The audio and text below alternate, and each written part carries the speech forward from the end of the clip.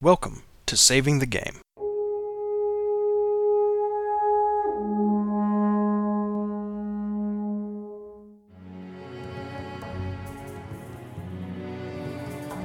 This is episode 91, Moral Universes, part 2 of 2, recorded Thursday, July 28th of 2016, with your hosts, Grant, Peter, Chris, and Katrina. Hey listeners, Grant here. In case you somehow missed it, this is part 2 of an episode so long and so awesome, we had to split it into 2 parts. If you haven't heard the first half, back up and make sure you listen to part 1. Otherwise, enjoy the rest of this massive, fantastic episode. Thanks. Okay, last thing I want to talk about on these, and then we got a few other things we got to talk about on this amazing 2-part episode we suddenly have. Mutability. And to a certain degree, consequence of action.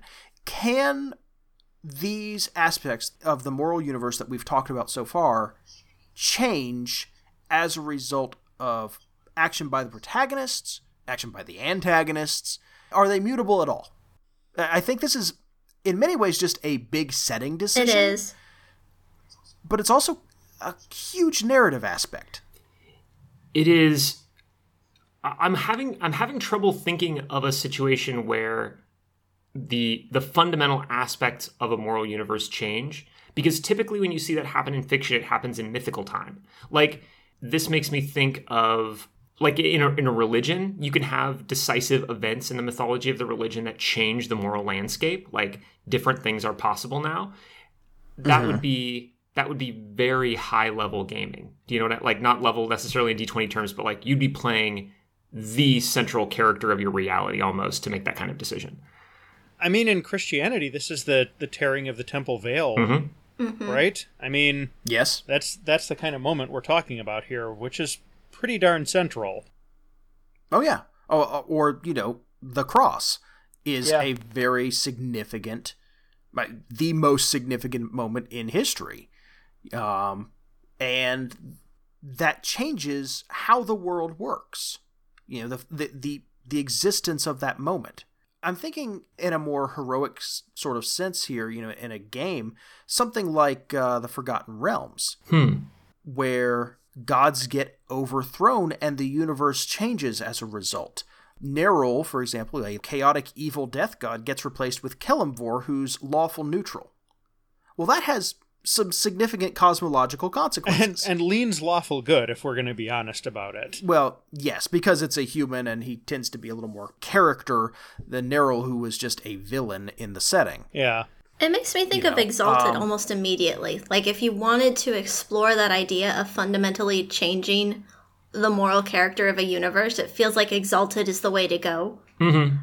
Because you could have that be your quest. Like, your Exalt could be, I am going to change the way good works in the universe. That is what I am about. Right. And you could actually do it, and that would be fascinating. Let me throw you another one, and I've had to watch this because I have a 4-year-old daughter. The Care Bears movie. All right. Wait, what? Okay, bear with me. I see what you did there. The Care Bears movie is a story of this kid magician who basically opens up a book. I don't think I'm spoiling anything for our audience here. I saw the They Care all Bears know movie. it. They opens up a book and there's this evil, somewhat androgynous sorceress in there. This head that kind of is like, hey, here's how to do magic, and it turns this kid evil. But as a result of it, she's literally wiping caring out of the world.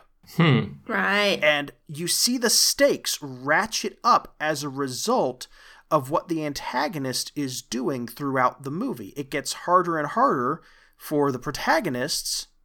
Again, we're getting back to that stakes thing, because there is less and less good and caring in the universe. Yeah. Okay. So, and I'm familiar with this happening to me because I'm from the Gameable podcast. Your silly cartoon has brought me down a train of thought. I think this is a really delicate and interesting point, actually, for moral storytelling.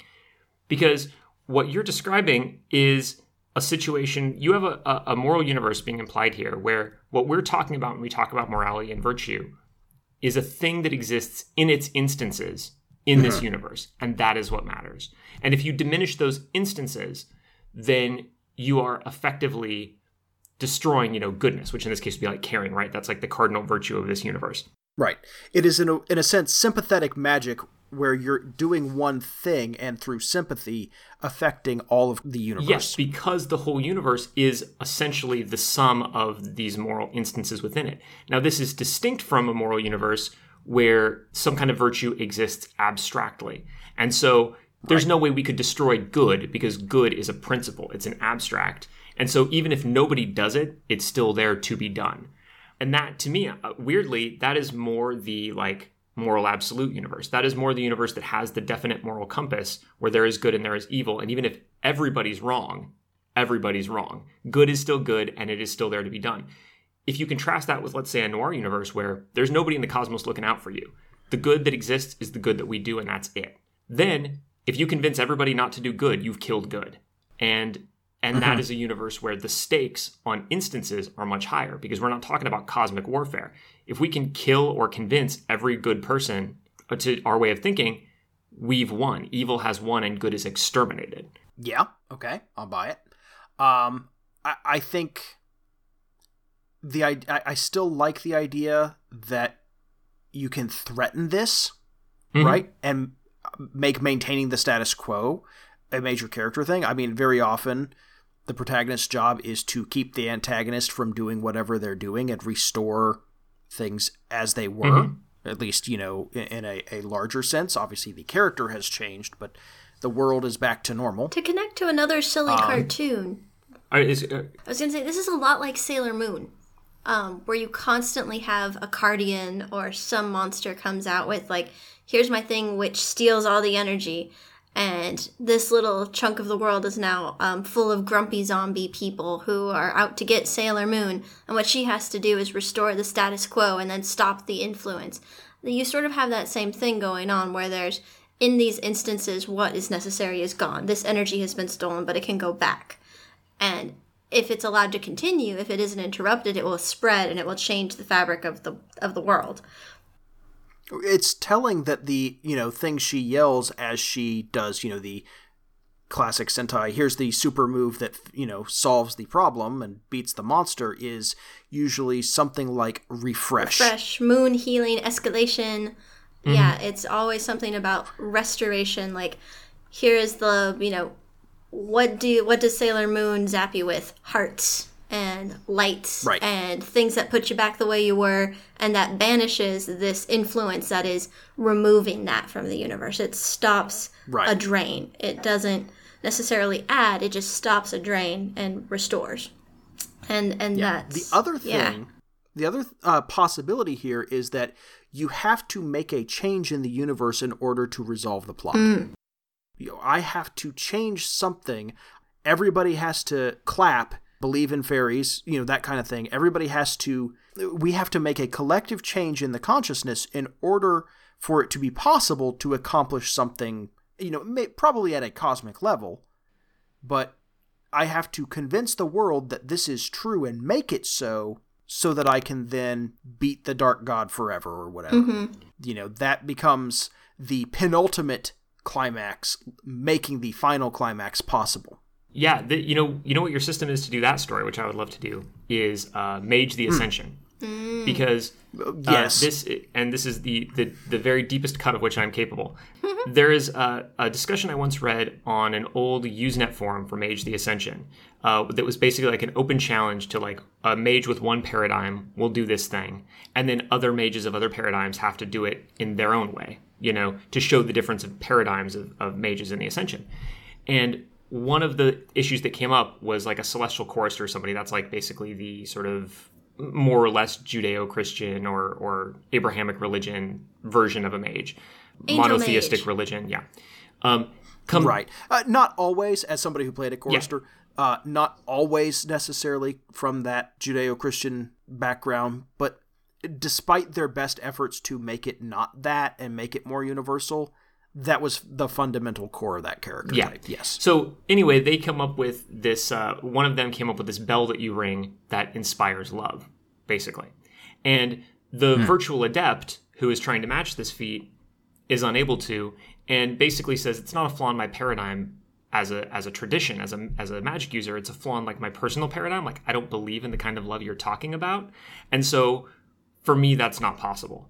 I can't do that. Like it would be mind control if I did it, because I just don't believe in the kind of love that you believe in. You believe in divine love, and so you can create this magical effect that like inspires it, and then that's fine. So that's a perfect example of where, and because of the weird mechanics of Mage, you can even do this mechanically. What is possible in one belief system is not possible in another, and you can fight over belief systems. So it would be possible to do exactly what you're describing, Grant, and have a campaign where that penultimate step is actually changing reality to conform to an ideology within which your final victory is possible. And I will tell you that in our Mage game, we did that 3 or 4 times. I love Mage so much.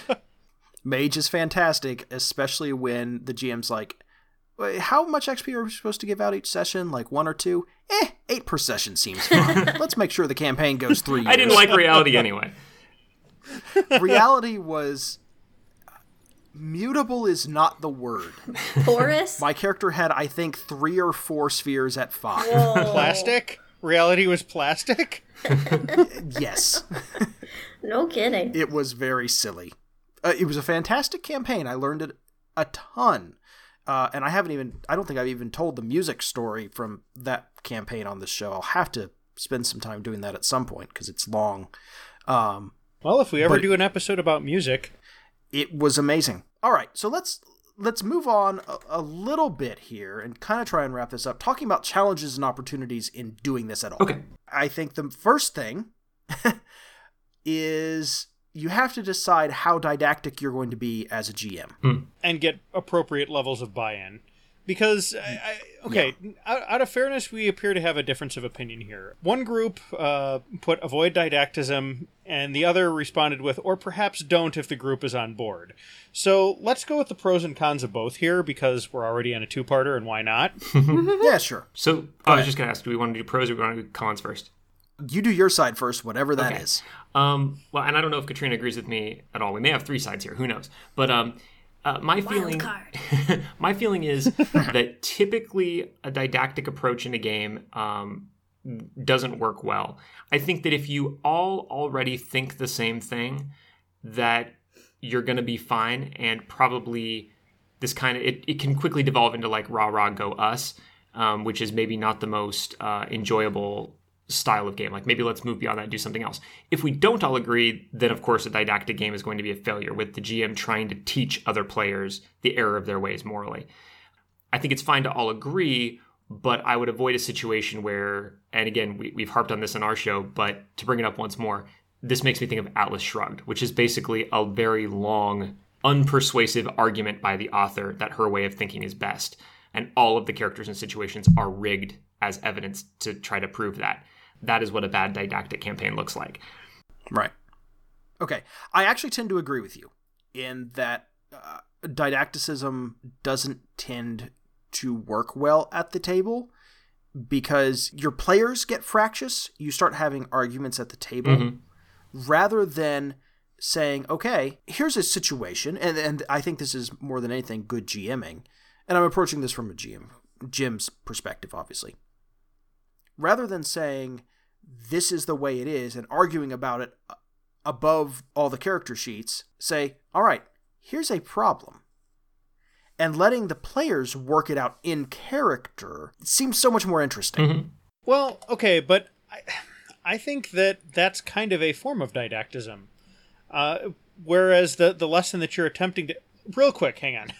Let's define this, because we've gotten dinged for using vocabulary words and not defining them, and this is definitely one of them. So, okay. The definition of didactic that I get when I punch it into Google, because that's the most convenient resource that I have at hand, is adjective intended to teach, particularly in having moral instruction as an ulterior motive, or in the manner of a teacher, particularly so as to treat someone in a patronizing way. So, in this particular case, the lesson that I think that you can teach with this effectively, and it would still be instructive and thereby didactic, is this stuff is important. This stuff is worth thinking deeply about. Don't just treat these things casually. When you come to these things, don't be a murder hobo. Dig in and actually figure out what's right. Right. And I think you can rig it so that there are consequences that kind of teach your players and characters what the rules and what's right and wrong in this setting are. I mean, that's fundamentally what we've been talking about, is right. establishing a moral universe where decisions have certain types of consequences. And I think what you and Chris were probably talking about is you absolutely should not use it as a way of trying to impose your own worldview on the rest of the people at the table, because everybody will be miserable. Yes. But if you're trying to teach the lesson that this stuff is actually worth talking about, thinking about, telling stories about, then I think you're on pretty solid ground. And I will say a group vote for morality is not necessarily any less didactic. Yeah. No.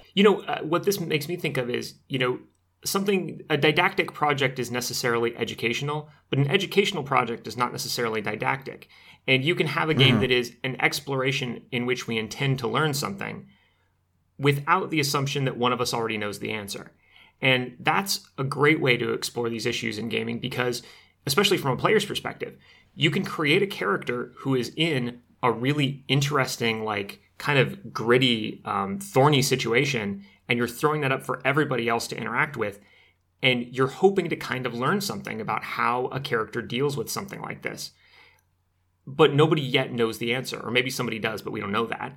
It's just, we're all going to find out together. And that is not at all didactic, but it's exactly what Peter is talking about, which is, this is not just for laughs. This is not just blow it off, that's a fine way to game. But what I want to do with this character is really dig in. I wrote a whole game about kind of vampirism as a metaphor for different kinds of addiction and dependency and compulsion that people can have, because it's something I wanted to explore in gaming, and without the intention of going into it with a predetermined answer. And to me, that's totally worthwhile. Okay. And I think that also relates to a contract that you have to have with the players. 100%. I will say, to kind of comment on this idea of how didactic do you want to be, I think that figuring out, how didactic do we want to be as a group, and how didactic do we want our kind of in-character elements to be.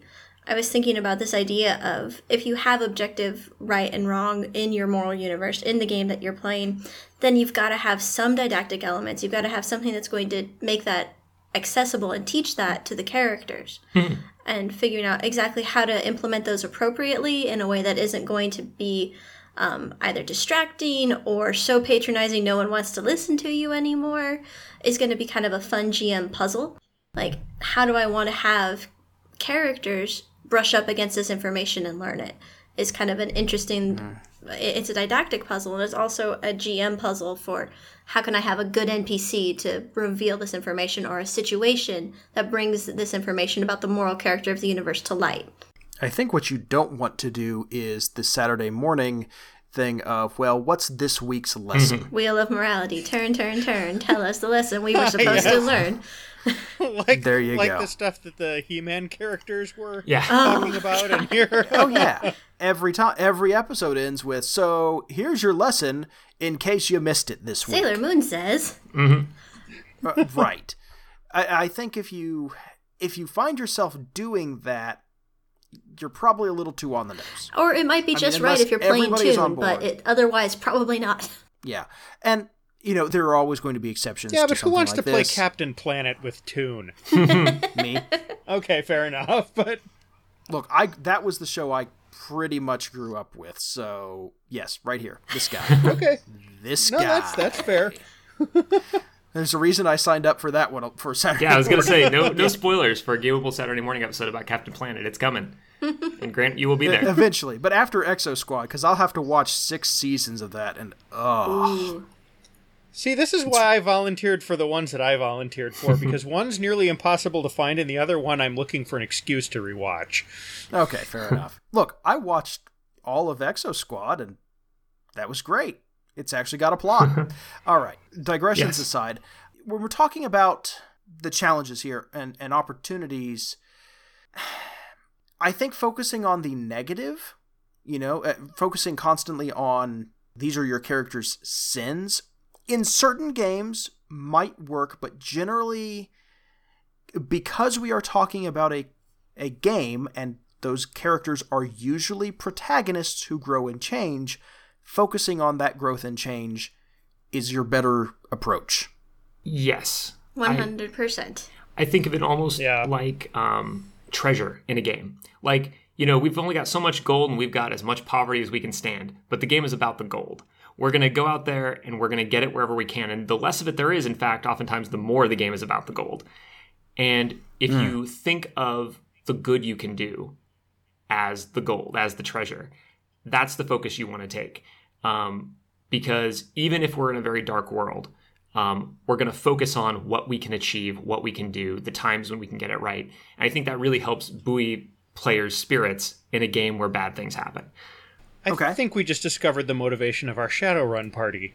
Well, we didn't just discover it. That was the motivation from the get-go, is let's try and focus on the positive of being criminals. I think we just codified, perhaps, the motivation of our Shadowrun party. Right. Let's focus on the positive of being criminals. No, that was largely that game, was, look, we can have fun doing this. We can make the world a little better doing this. We're still going to do this, but... Yeah, I mean, it's Shadowrun. It's great when you can achieve that, and it doesn't matter whether it's, Shadowrun or whatever it is, but you can also see it's only a small kind of tonal shift to a game that is unrelentingly dark, where maybe the same things happen, but the focus is we're these, bright-eyed people who want to do good things, and every session is about constantly being unable to, and being reminded by the GM of how much we've screwed it up, the bad things we had to do. And, it feels like a constant beatdown from the GM because you're really focused on the negative. And this is where Peter and I exchange meaningful glances over the internet, look back at the character sheets from our first Shadowrun game, and nod.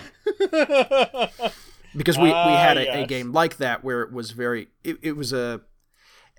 The GM was trying his best. Like, he was not being cruel. He was not being malicious. He was just very adversarial in his style. Yeah. And... He was trying for a bit more grit than actually worked in the system, I think. Yeah, and everything was... Like, all of your decisions were probably going to be wrong. Not because he was cheating, not because he was, hiding dice or doing anything like that. It was just, no, the world is against you. Yeah, and on some level, there really weren't any right choices either, so... Right. To the point where it got in the way of actually progressing the plot. That's too far. To stick with our treasure metaphor for a minute, there can be a lot of dross in the universe, but if you make your characters carry all of it all the time, then they're just going to lay down. They're not going to want to keep going after the treasure. It's just too much. Right. Yeah. And as a quick aside, to this GM's credit, when we pointed this out, he changed some of those things, but it was kind of a constant issue in that first iteration of the Shadowrun game. You've written down something here that I think is really interesting. Invite players to judge their characters. Yeah. I think that, we sometimes forget that we're players, but we're also an audience, whether we're GMs or we're playing a character. And that's really where a lot of the meaning is. Like, we're who we're doing this for. And when you're doing moral storytelling, particularly, it's important to engage that. Like, you might as well not bother if all of it is just going to pass right through. Like, okay, so that guy did that, who cares? So it's important, I think, to bring the players in to discuss, like, what do we think about what this character is doing? What do we, like, is this acceptable? Is this moral? How do we feel about this? Especially because if you invite players to do that about their own characters, it, I think, implicitly opens up the possibility that, like, you can have fun playing a character with a sense of dramatic irony where you know that your character is making a mistake, but it's part of the fun of playing the character. Like, I know I've personally enjoyed, whether I've played, good or evil characters, giving them character flaws that I can kind of enjoy those moments of triumph, but then they also have those moments where I know what they should do, but I really want to have the moment where we all judge my character for getting it wrong because we know he's got a problem with this particular issue. And I think even if it's not something that is real fun for you initially, it's important to avoid becoming laissez-faire. It's important to avoid becoming hands-off if you're going to do moral storytelling, because then it just is going to lack impact. If you start to be like, yeah, that was a totally reprehensible thing, but it's all pretend, who cares? If you're not going to have a little bit of investment in that and have the kind of, like, dude, you did wrong. I know you did wrong. Or, like, the character did, like, and have that moment of, yeah, that's a thing that happened. And then play with that. Use that. Go ahead and say, yeah, that was not the right move. And what does that mean going forward? I know Chris has watched me strenuously, like, no, what have I done? With some characters and have to decide, well, what do I do going forward? Like, my character really did something wrong. Like, and I know it, and they know it, and all the other characters know it, and what do I do going forward? And that's really it's not always my idea of fun, but it's definitely challenging, and it definitely engages you in the moral story. It engages you in, where is this character growing? Where is this character failing? And what can I look for? Like, are they on a path that I'm excited to see them follow through or not? And is it a winning or losing path? Because both can be interesting and both can be fun to find out where they're going. I'll tell you, and I have a quick anecdote about this because it's one of the most memorable moments from a long-running vampire campaign that I did. There was a woman playing a character who had a ghoul who had fallen in love with her. It had gone from a blood bond to, like, real in love. He ended up becoming a vampire later in the campaign, and was still in love with her and was, like, trying to change it from, like, a servant-master relationship to love, and she did not have that feeling for him. And he was badly disturbed and basically didn't want to continue to exist if they weren't going to be together. And that was inconvenient for her. And so instead of getting him help, she basically let him kill himself to get him out of the way.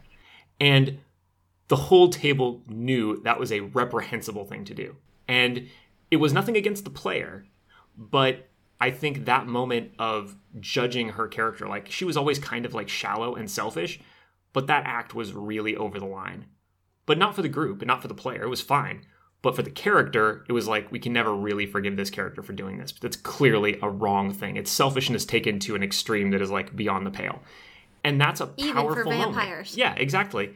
And you can't have that if we're just going to ignore the moral ramifications of characters' actions, or if we're just not going to comment on what other player characters do. You really need that moment of, like, censure from the players. The one thing that I will add as a cautionary note to this, because we have talked to Sarah Lynn Bowman and we know that bleed is a thing, is be careful not to let the accountability from this follow the player too far away from the table. Oh, no. Yes. Don't do that. You did a bad thing in game, so now you're a bad person. No, that's not how this works. Absolutely. And I think having the player judge their own character actually helps prevent that. Because having the player step forward and say, okay, you guys, I know you're going to hate my character for this, but you know that she's selfish. She's awful. She's the worst. And that this is what she's going to do. And then the whole table's like, oh my God. That helps separate player and character. And conversely, if you can tell that a player is not separating themselves, if they're doing something because they feel like that's what they would do, then you know that not to start with this, like, round of haranguing, because you're now dealing with, like, person stuff, like person morality. We're not going to be, like, harsh and, throw stuff about that. Yeah. On the flip side, I think the opportunity for heroism, as opposed to this sort of cruelty and awfulness, those hooray moments are really powerful. Yeah. Oh, you got to celebrate the bejeebies out of them. Like confetti and streamers and have a parade, especially in your universes where it's tough. Like like cake and ribbons and bows, do the whole 9 yards. Yeah, you're right. Because they are rare, they should be celebrated more in those settings where it just doesn't happen. Yeah. Yeah, absolutely. There's an example I have here in the outline, actually. The one that is most striking to me, which I think its power is attested by the fact that it comes to mind before any of the campaigns I've actually been in, where I've had a great lot of moments like this. But the one that comes to mind is RPPR's No Evil campaign. That was an Eclipse Phase actual play campaign. And it was, the very deepest moral gray you can imagine, I think. But there was a moment when, kind of out of the blue, they had this great, contact who was sort of like their quest giver. It's hard to explain in Eclipse Phase, but basically their quest giving AI was using lyrics from David Bowie songs to communicate with them. Like, that was their, spy code. And out of the blue, they had this moment when they got to do something unequivocally heroic and save a lot of people. And the Bowie bot contacted them with, "We can be heroes." And they went and did the thing. And it was just this triumphant moment of, that's why we make all these compromises. That's why we do all these hard things, is because at the end of the day, it's about helping people. and we did that today, that's fantastic. And in a lot of ways, that is the payoff for the bleak moral universe. When you're the only light in that universe, when you really get to shine, that's something. Yeah, that is very cool. Also, so is an AI communicating with David Bowie lyrics. Oh, man. That's also very cool. The No Evil campaign has a lot of cool in it. Nice. I will have to listen to that at some point. I mean, in fairness, the D&D campaign I've talked about that we're gearing up for is directly inspired by their New World campaign. So, also good. yeah. Hey, if you're going to do colonization game, go to the source, right? Yeah. Deferred karmic rewards and deferred karmic punishments. Oh, those are fun. Ultimately, we're talking about building anticipation. Mm-hmm. I actually just read Hamlet's Hit Points on vacation, and talking about anticipation, building up that anticipation is a big part of what Robin D. Laws talks about in that book. Or just in general. Well, yes, but that book in particular, because it's talking about story beats. And good book, by the way. Highly recommended. On the list. The idea that no matter what you do, it's eventually going to come back to you, positively or negatively, and you can have that written down as like, hey, this is a thing that's going to happen. It's going to happen. Here it comes. But you don't know when or where. That can be powerful. I think we see this a lot in superhero stories where the one flaw, the one mistake that the superhero made eventually comes back around and they have to deal with it again. Yes.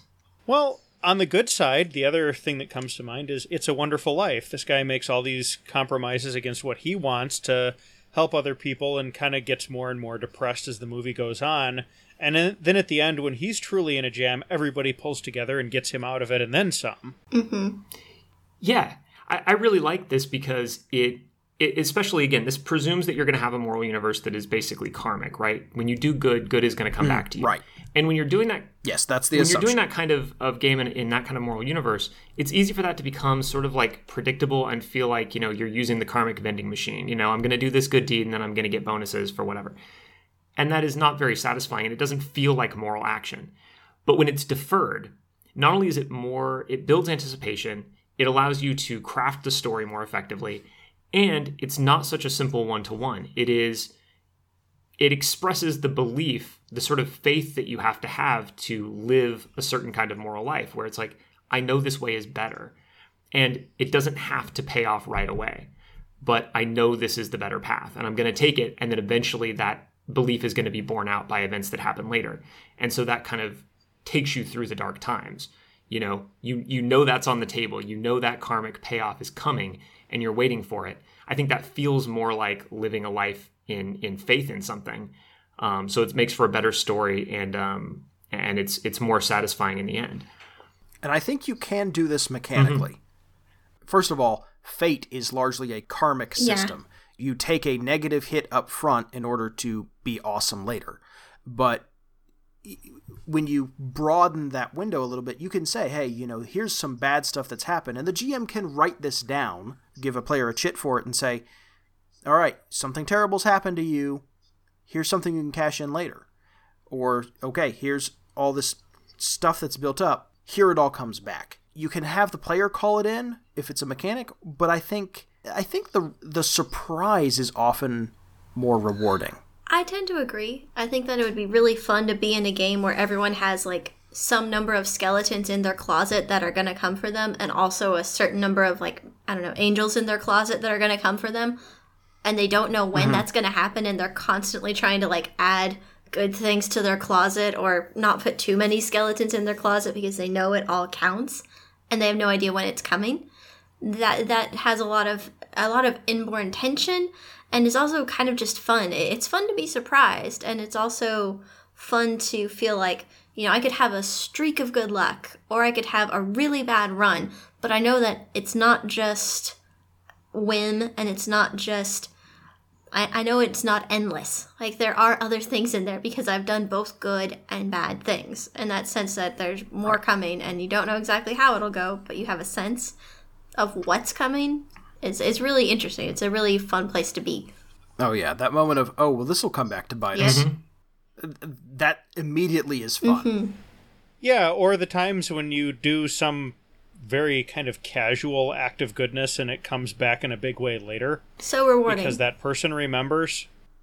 Right. Now, again, that investment thing is a danger. I've talked before on the show a long time ago about the really annoying thing that a lot of JRPGs have, especially early ones, where, oh, you have an opportunity to give away a certain amount of money. Always do that because it is guaranteed that you will get that money back with interest at a time when you need it. Yep. Yeah. Like, that's built in. At no point is there genuine charity in a console RPG.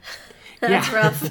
You always get something. Yeah, and to elaborate on what I was saying before, the other person might remember, but I think it's probably best to save those things until the player characters have forgotten. Oh, yeah. You know, this is good that you did, and you have moved on, and you have done a whole bunch of other things. This is some insignificant person that some peasant that you happen to save from something way back when you were first level and you're 17th level now. And this person has gained an influence, but you haven't been back there, so you didn't know about it. And they've never forgotten, even though you don't even possibly even remember their name anymore. Mm-hmm. And now you're in a jam, and they're going to come back and help you, and they're going to be like, hey, remember me? And they're going to be like, honestly, no. And it'll be, well, you saved my life back at, blah, blah, blah, blah, blah. But if they remember and they're tracking it, then it loses the impact. Mm-hmm. Because then it is just, it's transactional, like Grant was talking about. Yeah. If it's a surprise, then it's interesting. Transactional is a great word for it, I think, because that's distinct from what I think can be a very acceptable sense that if we do the right thing, things will ultimately go well for us in a generalized way. Again, this makes me think of, biblically, it makes me think of the Psalms. Sometimes you do get that sense from the psalmist that because we have been righteous, because we've done the right thing, we've put our trust in God, we know he's going to come through ultimately for us. I think it's acceptable for player characters in that moral universe to have that sense, but it's not because I helped Joe. Now I've planted the seeds and Joe's going to be there with an axe when I need to fight my way through the orcs. It's because I've done a lot. I've done the right thing consistently. I've followed the right path. I believe that will bear fruit ultimately. Yeah, there are 10,000 Joes back there, and maybe at some point when I'm really in a jam, one of them will step forward and do something. Mm-hmm. But even if they don't, and even if they can't, I'm still going to do it because Joe needed it. Yeah. One of the peripheral benefits of this kind of karmic universe is that it kind of lets PCs decide to be agents of karma sometimes. Yes. Which is really fun. Like, I know that's been... It's a double-edged sword, because it means that your player characters, because they have the sense of the universe, when they do good comes back to them. It sort of encourages them to do that same thing. I know in our Pathfinder game, there's a family that our party is dedicated to, because we were once stranded in the desert and they saved our lives. And so now when they're in trouble, we are there. We are there for everything for them. We're on it. And that's kind of like us being that agent of karma. And also it means that characters that have done wrong by us, well, we're 15th level now. And we're back. Sometimes it's not pretty when Joe comes back. Sometimes it's not pretty when Joe comes back. And it's kind of fun to sometimes be that person, to be the one who shows up on your doorstep like, you helped me when I needed help and now I get to help you. Or you were a complete pain in the neck and now I'm here to burn down your town.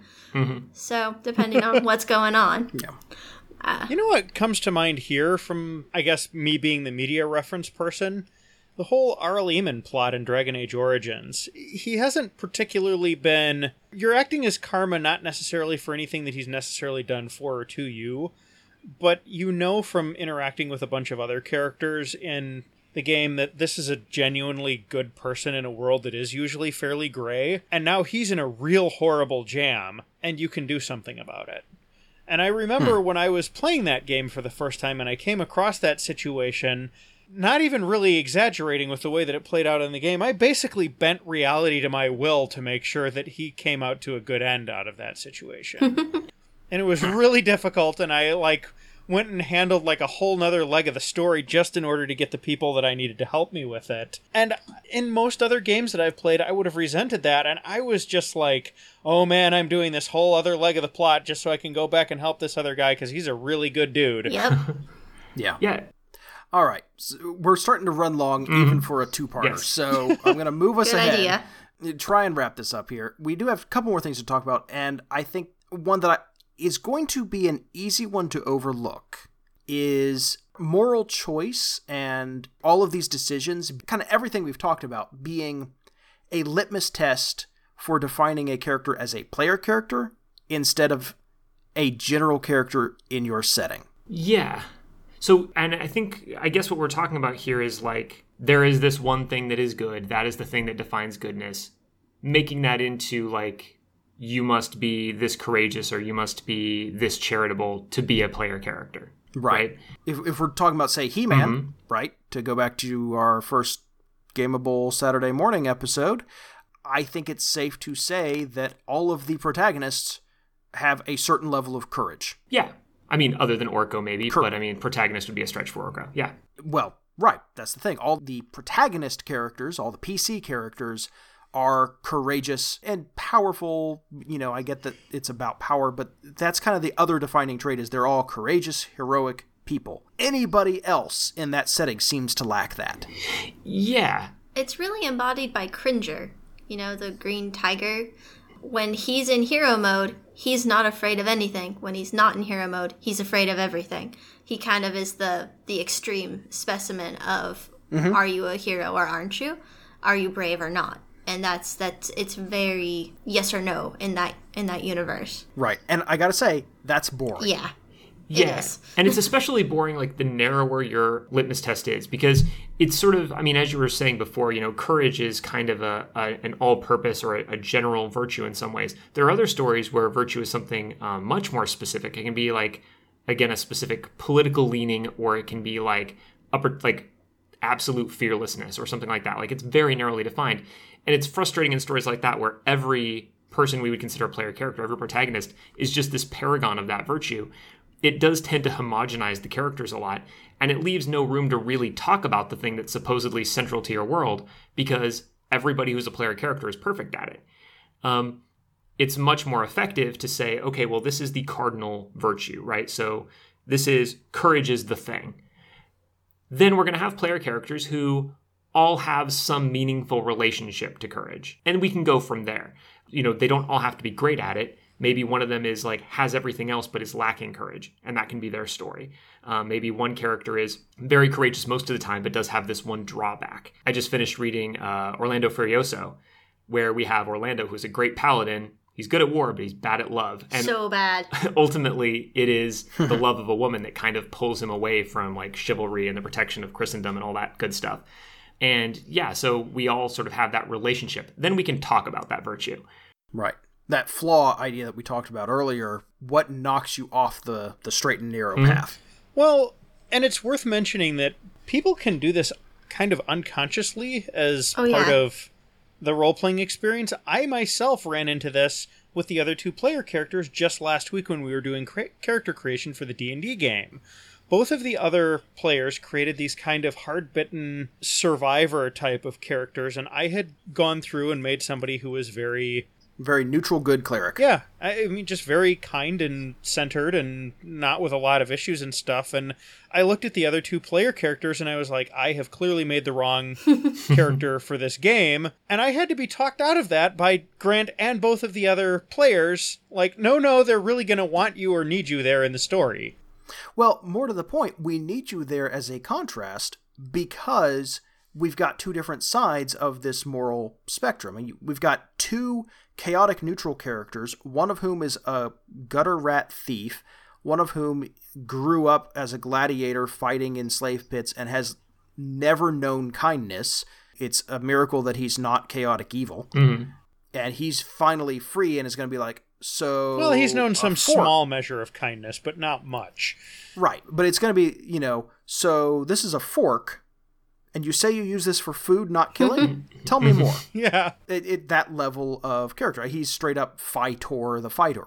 And the plan is to kind of have a redemption arc with him and grow him out of that, which is cool, and I'm excited.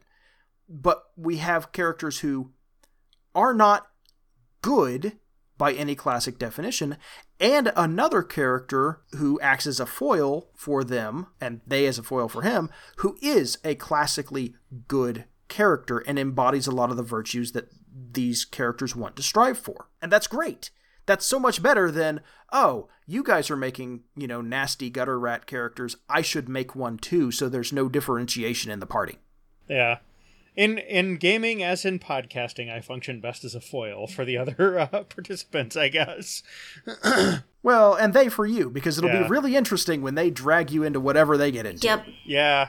Yeah, I mean, to me, that sounds very interesting, particularly if you have a character who is kind of the opposite. I mean, I don't know this character's background, but if you've got a character who is very good, not only can they serve as sort of a guiding star for the character who's seeking redemption, but also oftentimes the very good have never really encountered the things that turned nasty people into nasty people, and their goodness can take on a new dimension after having to confront it. There's a difference between the person who is naively good and the person who has confronted ugliness and has stayed or has changed their virtue to be more worldly. Yeah, it's the difference between a rookie cop and a veteran cop. Both of which happen to be honest. One of these people has a very idealistic view of the world, and the other one has a very cynical view of the world. But they can both still be good. Yeah. Or not. Yep. Well, also They're that. free agents. Last thing. Yep. Yeah, definitely. Last thing we should talk about is making sure that everything is consistent with the theme you've established. And this is both mechanics, which I think we've talked on to some degree, and also the other little motifs that come up in the game. If you have a very bleak story, putting some bleak motifs in the game that don't involve the player characters or are little thematic elements that come up over and over again, little symbols of those elements, that's really important. And this is kind of classic, high school level, English 101 stuff, but don't neglect it just because it's a role-playing game. Yeah. This would be a good place maybe to look to Ravenloft, which is this boiled down really to its like a very simple and effective form, where Ravenloft is sort of the embodiment of the tone they're going for in a Ravenloft campaign, like starting all the way back with the original module. And the iconography is very obvious. It's very simple. But I think it's pretty effective. When you walk into that setting, everything you're seeing, the Gothic elements, the fact that there's, this Dracula-like vampire, the hapless villagers, all that stuff tells you what kind of story you're in, which I think helps set up the idea of, well, this is the kind of universe, the moral universe we're in when we're in Ravenloft. We're not expecting this triumphant superhero victory over Dracula. Right. And I think mechanics that reflect that, the example you came up with is the humanity system in Vampire. When you're talking about shifting morality, and again, this is more character-based than a big look at the whole moral universe you've created, but the mechanics reflect how that moral universe impacts the character in play. Yeah. And what's permitted. Yeah, and also, if you think about humanity, humanity is a measure of the character, but it is measuring the character against a very clear indication of what it is to be human, what it is to be like moral and more than a monster. And that's the primary moral axis of the moral universe of Vampire is there are people and there are monsters, and as a vampire, you're sliding down that hill and you're trying to hold on. That is the primary orientation morally of the game, and you're moving along that axis. So it's appropriate that you have basically one axis and, you move very cleanly along it. And there are clear kind of sins listed at each stage of what will cause you to move up or down this. Whereas, we see something more complex but yet with less gradation in D&D, where you've got like 9 different alignments, but there's no like granular movement among them. You just pick the one that best describes you, and there's right, and you stay there by and large. Or you might switch, but if you do, it'll be like that's for you to handle. There's no system for it. It's just, at some point you might decide, oh, you've been acting more neutral good than lawful good, so maybe you'll switch there. So you've got like... Well, and not only that, it'll only happen maybe once or twice a campaign at the most. Yeah, most characters just stay one alignment the whole time. And then you compare that again to something like Karma Points, where it is, this is a moral universe where good is rewarded. Therefore, not only does this track how good you are, but you can then spend it to make good things happen for you. And then there's a list of things that get you karma. So we have a very tangible sense of like, not only is, visiting kids in the hospital good, it is 10 points worth of good. It gives you 10 points to make good things happen. Yep. Yeah. And like Legend of the Five Rings, the honor system, another great example of this, where you have a mechanical system that tracks how honorable you are, and in some cases, what you are permitted to do. Because low honor characters can do things that honorable characters won't do, And the reverse is also true. And I'd be interested in knowing, like, if a character who is of, like, high honor decides to do those things, do they lose honor? Do they lose face? Can that shift? Or are they just, like, barred from it magically? Well, in some cases, it's, this is something they wouldn't do by and large. But usually it's, so if you have a low honor, doing this deed doesn't cost you anything because that's what your low honor character would do. High honor characters lose honor points because they're doing something that is beneath them. Literally, it is something beneath them to do. And the inverse is also true. If somebody has little honor, does something honorable, it is more meaningful than it is for somebody for whom that is expected. That's interesting, and I have to bring up here as a final example because, as you know, our podcast contracts dictate that we must mention professional wrestling in every podcast we record.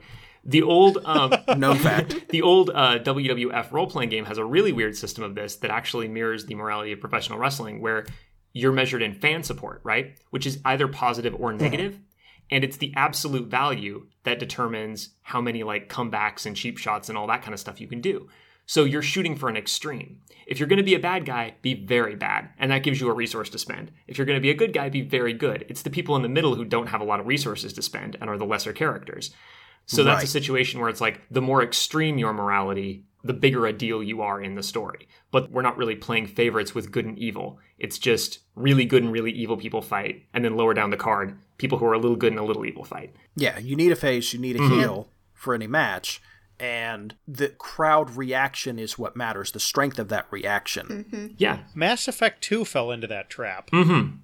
Where you had to be so good or so evil in order to do anything truly meaningful in the game. Or so Paragon or so Renegade as it was, but it was basically good and evil. And, yeah, I mean, you had to basically pick a side and stick with it perfectly from the beginning of the first game, or you were just going to be ineffective by the time you started getting later into the series. That's a classic BioWare trap, really. Yeah. I mean, that's been the case since KOTOR. Yeah, and if you do that in a tabletop role-playing game, the message your moral universe is sending is power equals consistency. Be a cartoon character and you're more powerful. Yeah. Yeah. Okay, so we've set a new record not only for episodes Katrina will be on, but longest episode we've ever recorded. Oh my gosh. We're at over 2.5 hours here. You're welcome. That's a thing. Wow. All of it good. Yeah, all of it fantastic. I mean, maybe we'll cut out some hummingbirds? Maybe. No, Bonus episode. I'm leaving No, we're everything leaving in when I edit this. And I'm Yes, actually okay. looking forward to editing this episode. Oh, wow. Well, I'm really glad it's you doing it. Let me just I say get that. to hear this conversation again before any of you other That's folks true. do. Good point. In fairness, I've got a friend's birthday, a kid's birthday, and a convention coming up. So I'm really glad that you're doing this. Yep. Chris, Katrina, thank you so much for coming on. Thank you so much for sticking with us for so long. Absolutely. Yeah. Thank you guys. This has been really fun. Yeah. Yeah, we need to return the favor at some point and not just our usual Saturday morning slot. I say usual as if that's a regular thing. It will be. Okay, there we go. But, it was, I don't know, something. We'll happily return the favor for you. Thank you. For the people who have been listening, this is going to be 2 episodes, but have listened here and discovered just why you guys are so awesome and why they should listen to the Gameable oeuvre of shows, the Gameable podcasts, where can they find you on the internet? You can find us on Twitter at Gameable Podcast. You can search for Gameable Podcast on iTunes. You can also go to gameabledisneypodcast.tumblr.com, and that's where you can find links to all of our old episodes if you want to catch up, and every new episode goes up there on the Tumblr. That's, for all those purposes, Gameable, Gameable. So, yeah, gameabledisneypodcast.tumblr.com, probably the best way to start. And we've got email. You can Absolutely. email us at Gameable Podcast. Is it just Gameable Podcast, or is it one of the other ones? Yeah, if you wanted to email us, you could send us something at gameablepodcast@gmail.com. It's fun to And hear from perhaps people. set up another 2.5 hour episode. Yeah. Sure, why not? We'll just make these the 2.5 hour episode, people. That's That's what we're here for. We're marathon podcasters. There you go. Well, again, thank you so much for joining us. It's been fantastic. Listeners, thanks so much for sticking around through, in fairness, excellent analysis from Chris and Katrina, and, I don't know, thoughts from us. You guys are great. You know it. We know it. Everybody knows it. I'm glad someone knows it. And we were the first ones to talk about wrestling, so you win the podcast. Yes, actually, you are. And may it never happen again. At least until we have them back on the next time. Yep. Or until I admit that I actually watched wrestling as a teenager for a little bit. Yes. Thanks for having Look, it was the us. 90s. Everybody was watching You're it, yeah. welcome. Thank you so much for coming on. From all of us here at Saving the Game and the Gameable Disney Podcast, have a good one. Take it easy. We'll catch you next time. This podcast episode is a production of Saving the Game and may be redistributed under a Creative Commons non-commercial, non-derivative license, so long as appropriate credit is given. Our music is by Ryan Humphrey. Saving the Game is syndicated through inroadsministries.com, rpgpodcasts.com, stitcher.com, and iTunes. To hear past episodes and to connect with us or our community of listeners, visit our website at savingthegamepodcast.org. God bless, and happy gaming.